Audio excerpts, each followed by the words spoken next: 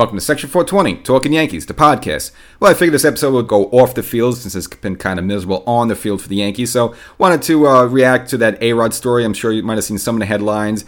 Basically, he did a little tattletaling on some other players, and that goes back to the 2014 biogenesis scandal where A-Rod ended up serving a 211-game suspension.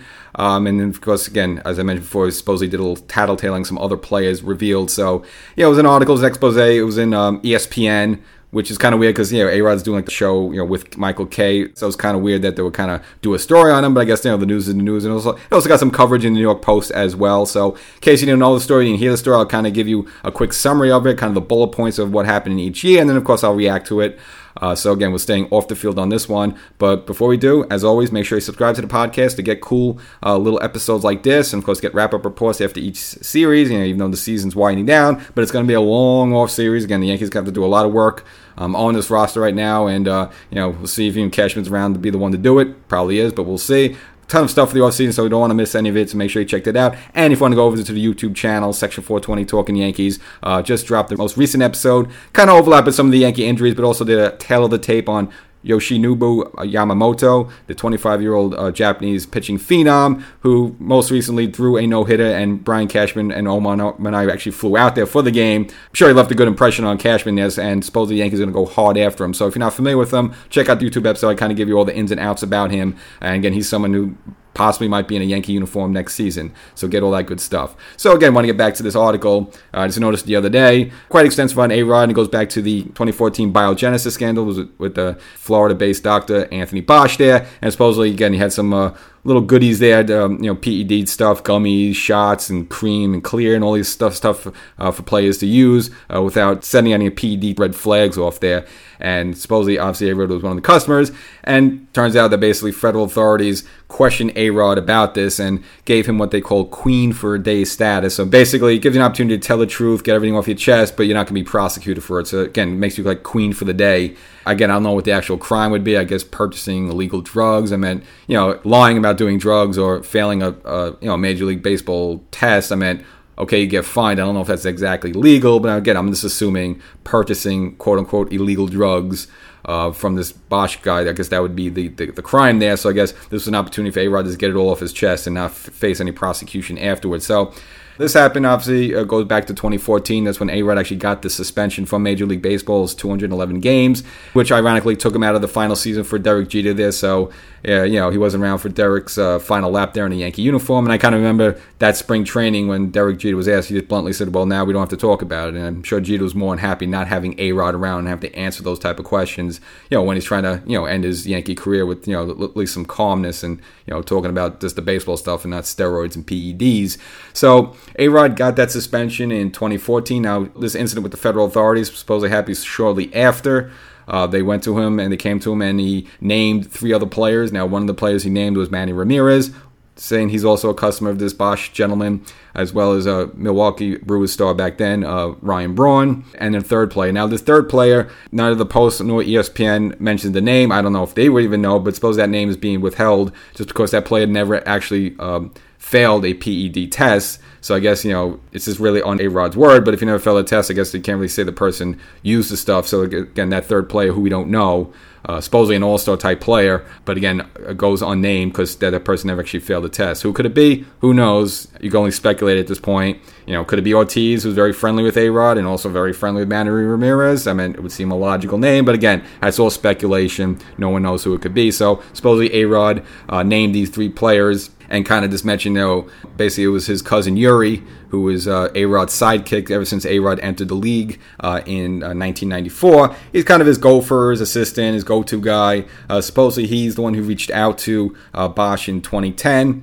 Now, if one goes to go back to A-Rod's injury, with the Yankees, 2008, that's when he, after that 2008 season, that's when he had the hip injury, needed surgery on it. He missed like about a month of the 2009 season, but when he started, obviously, he had that great year for the Yankees and, of course, carried them through the postseason. Again, without A-Rod, there's no way the Yankees win that World Series. I mean, he literally carried them there, so for all the A-Rod hatred, you got to at least give him his credit for that, and I always will. Never understood why they would boo the guy, because, again, he single-handedly got the Yankees that 2009 World Series championship. A little help in other areas, but it was all him. But nevertheless, back to the scandal there. So supposedly it was in 2010 when Uri reached out to this Bosch guy in Florida. I guess gave him some samples, some gummies, and then I guess that's when A-Rod finally got hooked up with him and started using the stuff. Now, a couple of years later in 2012, supposedly there was a falling out between A-Rod and this cousin Uri.